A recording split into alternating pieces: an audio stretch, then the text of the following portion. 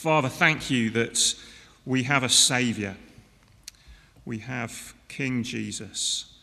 We want to get to know him better now for ourselves and in order to share him with our world. We pray you speak to us now by your Holy Spirit. Amen.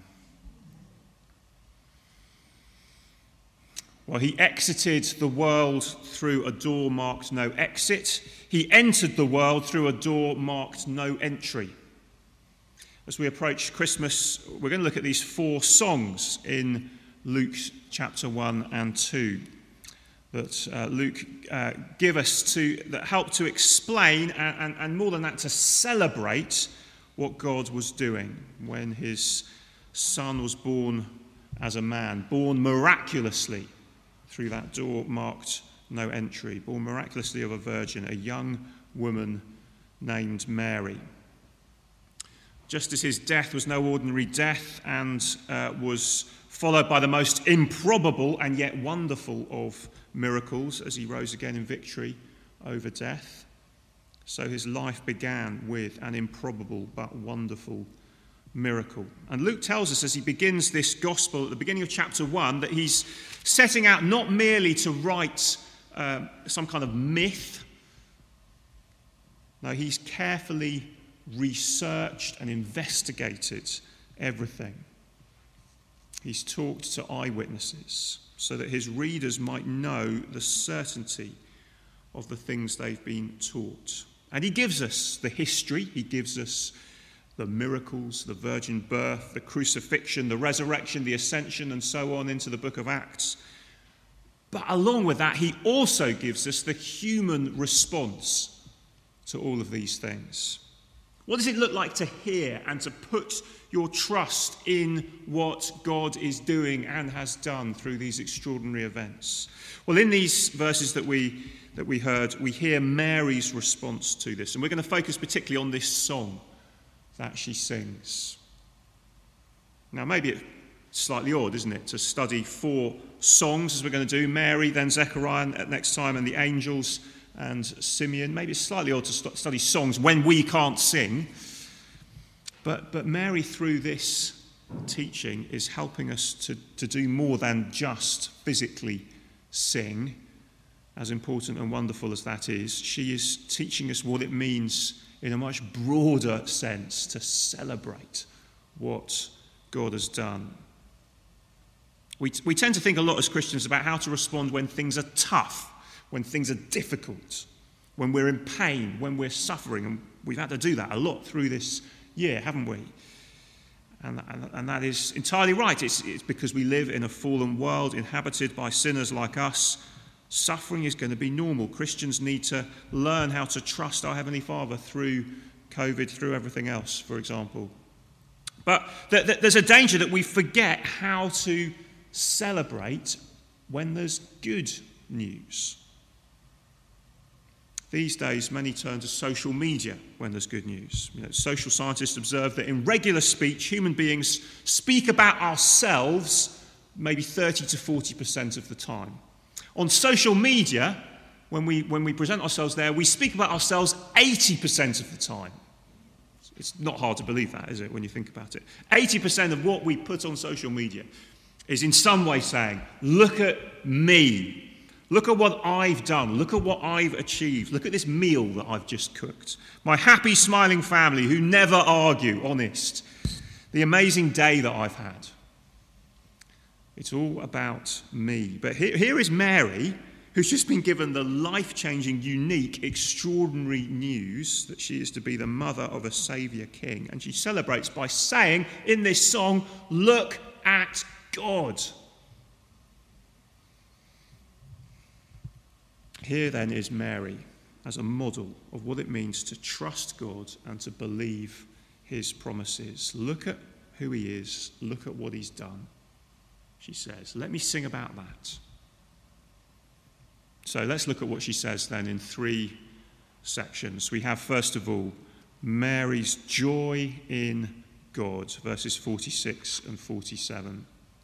Her joy in God. My soul, my innermost being, she is saying, is rejoicing in God my Saviour. It is magnifying the Lord. He must be greater and I must be less.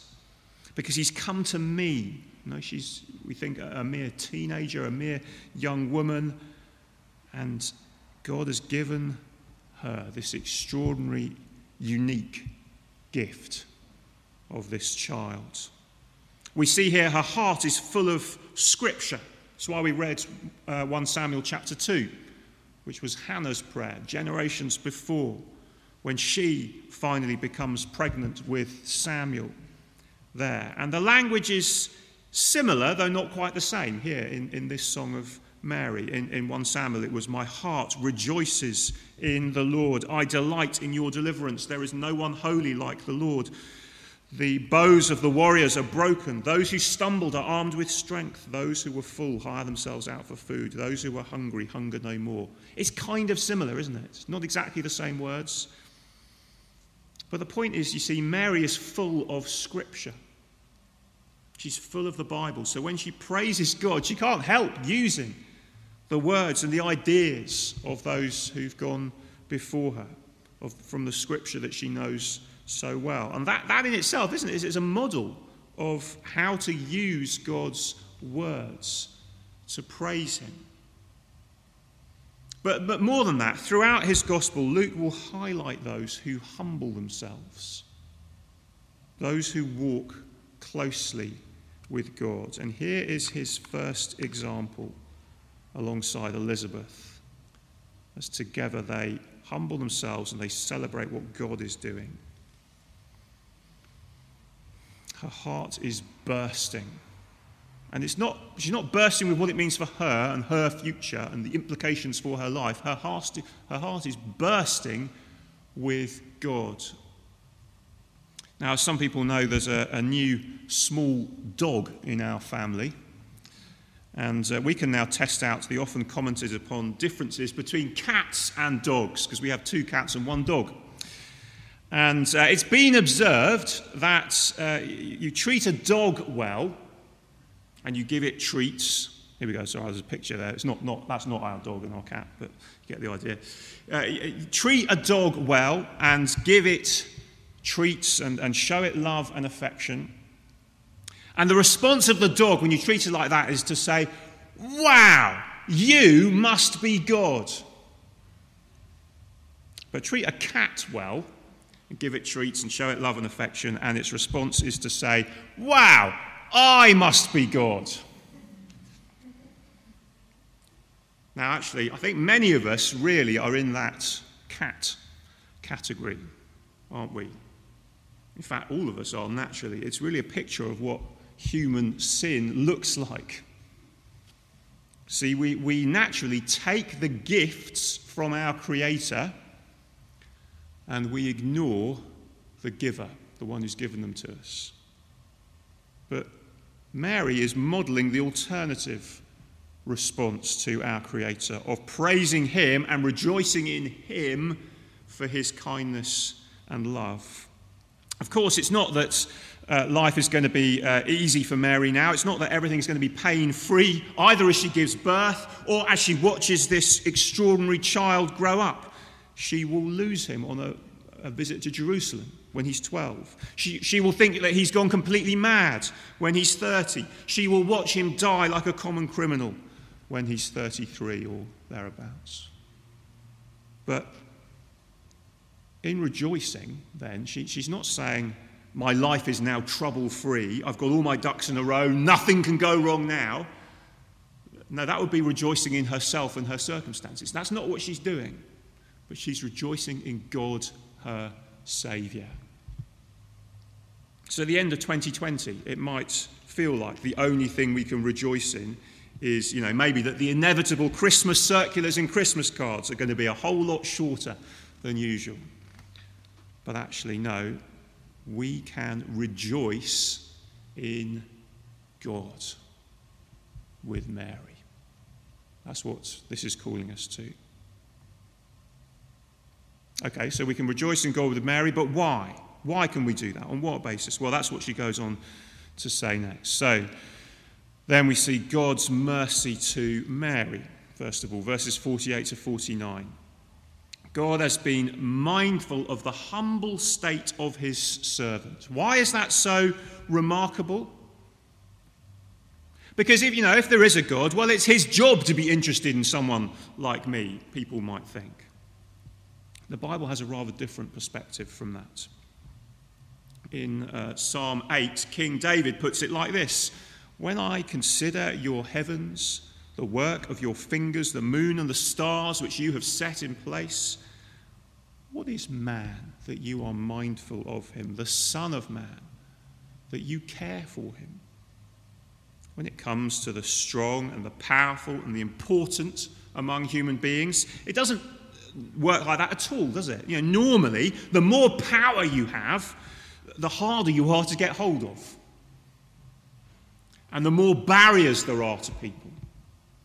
And the more flunkies who will try and keep the riffraff away so that you can focus on what's really important. Now, many of us, I know not all, but many of us are subjects of Her Majesty the Queen. Now, has anyone actually met her? Does she actually know that any of us exist? I exchanged eye contact with her once. It was a great day, 1996. Can you do better than that? God has infinitely more power than any human sovereign, and yet he is mindful of this most humble and insignificant of young women. Again, Luke, composing this gospel, does something very striking in the first 3 chapters. He begins each chapter with a reference to someone big and important. So chapter 1, verse 5, after his little intro, it's Herod, King Herod. Everyone's heard of King Herod. Then chapter 2, verse 1, Caesar Augustus. The Roman emperor. It doesn't get more important than that in that world. Then chapter 3, Tiberius Caesar, as time has moved on, and Pontius Pilate and Herod and a few others. You see, Luke's a historian. You expect historians to talk about the statesmen and the people that you've heard of. But in each case, he mentions their name and then he switches immediately away from them to the people that no one's heard of. He switches from the old self-important men to young, unknown women, to a tiny, insignificant village, to a strange prophet in the wilderness. This is where the action is, Luke is saying. God is mindful of the lowly. He's infinitely great, and yet he knows each of his creatures better than we know ourselves. Now, Mary goes on as she describes his mercy to her. She calls God holy. And that means set apart, different, so good that like the sun, if you get too close, you will simply burn up. And we often think, she's talked about his mercy, we often think mercy and holiness must be the kind of opposite of each other. That God must either be completely holy and just and punish sin and wrongdoing, or else he must be merciful and forgiving, but it would have to be at the expense of being completely holy. We often think. But Mary shows us, no, both are absolutely true.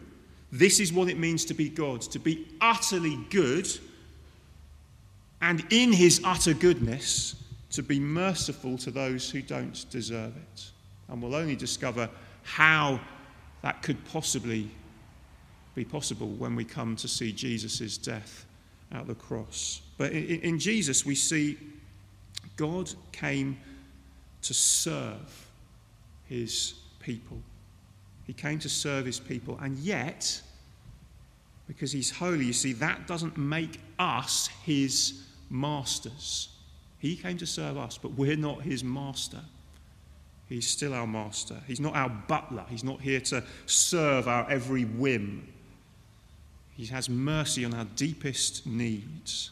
But the proper response with Mary is to fall on our knees and rejoice in him. See, if we only turn to God when there's a problem or things aren't going our way, if that's when we pray, well, actually, that may indicate we're remembering that he's merciful, perhaps, but not that he's holy. We're forgetting who he actually is. See, we exist for him, not the other way round. He's at the centre, not us.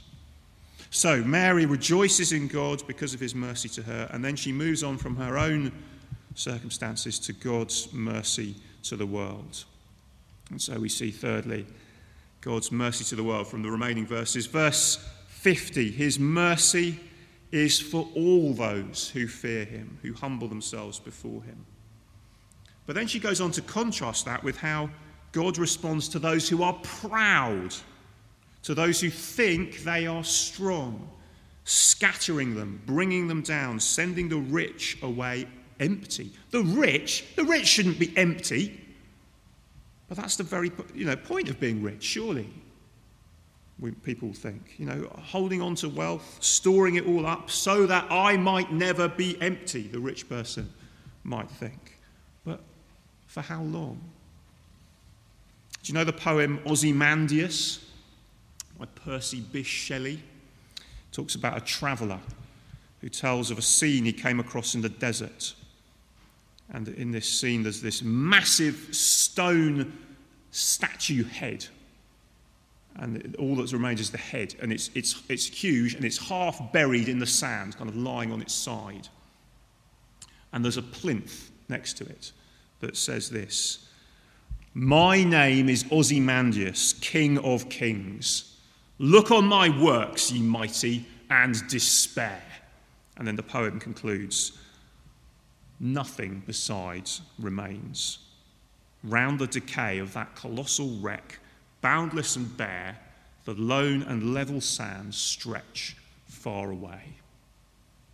See, that is the fate of all empires, all powers everywhere. We've seen it with we know the Roman Empire came to an end. Could we believe even that the West could come to an end in the same way?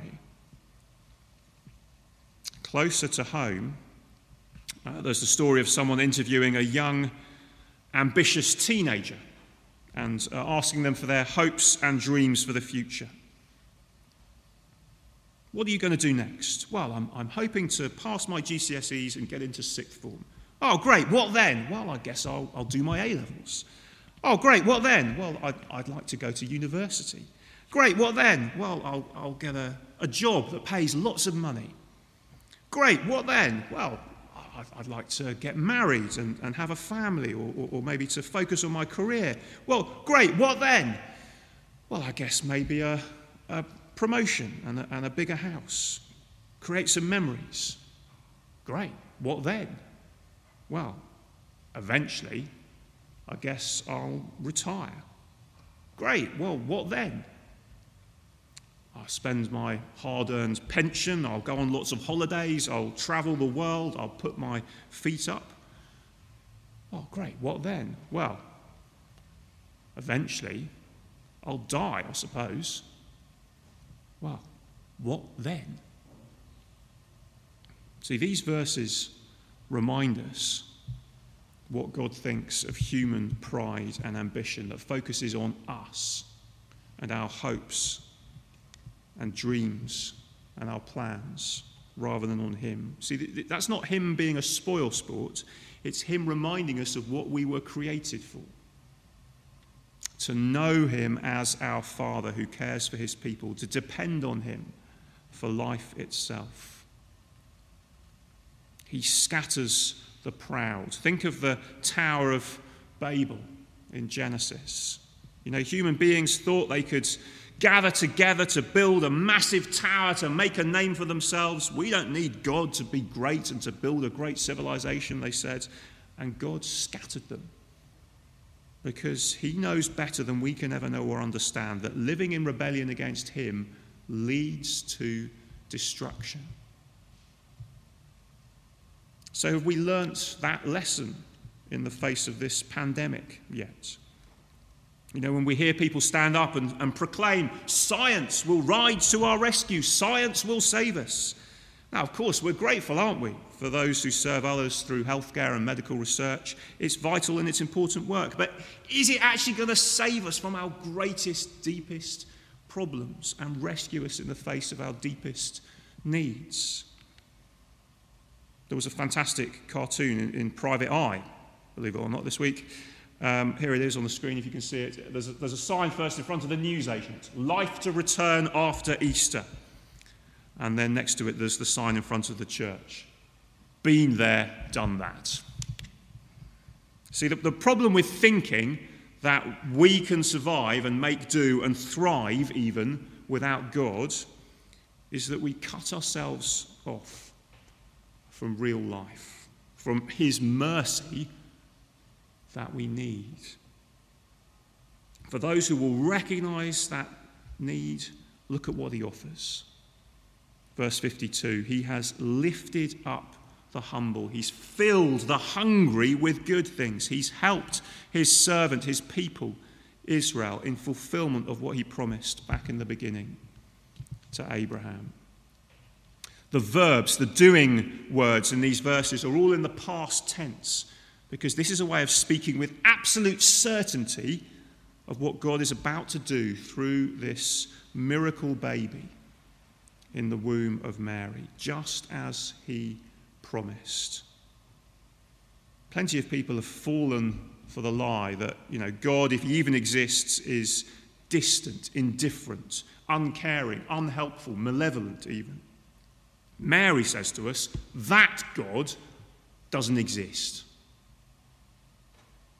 When people tell me they can't believe in a God who, does that, whatever, I want to say, I don't believe in him either. I don't believe in that God that you're talking about. See, the God who has made himself known to us by coming to earth via the womb of this Virgin Mary is a God of might and mercy, who is mindful of his people, who cares about injustice and the vulnerable and those the world has forgotten. We heard this week at our prayer meeting about the work of London City Mission that we support on the streets of King's Cross, bringing hope in Jesus to those the world has forgotten about. And it is wonderful as well that a small group of people have been cooking in our kitchen for the last 3 weeks, once a week, providing hot meals for 150 people in the Queen's Crescent area. It's completely different from Hampstead, isn't it? But we want to get involved in things like that because we believe God became a man and identified with the lowly. And we need to pray for opportunities in doing that to share not just daily bread, as important as that is, but eternal hope in Jesus too. What do we do then if we are the ones with the resources, the ones that most of the world might think are, relatively well off? Well, it's not just about providing physical foods to nourish hungry people for one more day. It's about saying God is the God of the lowly, not the proud. So that we boast then, not in wealth, but in our poverty before God. And then that we use what God has given us to serve him and not ourselves. We hold on to it lightly. Mary reminds us that in doing that, that is the route not to misery and loss and failure, but to what? To real deep joy in her soul, the deepest part of her being. We may not be able to sing out loud together right now, but we can make this the song of our hearts as we head towards celebrating the birth of our Saviour. Even in the daily frustrations and anxieties and pain and fear, we can say with Mary, my spirit rejoices in God my Saviour. Let's be quiet for a moment and then I'll lead us in prayer.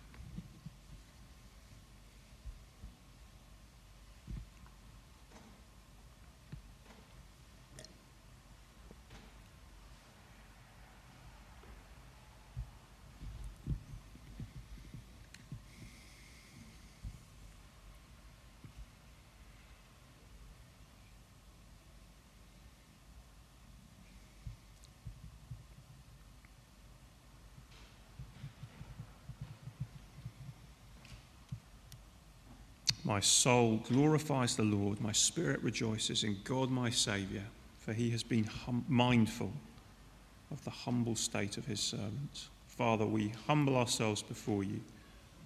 We praise you for your mercy. And we want to receive that for ourselves by trusting in Jesus for ourselves today. Boasting not in ourselves and our achievements, but in what Jesus has done for us. And then to share that with the world. We pray in Jesus' name. Amen.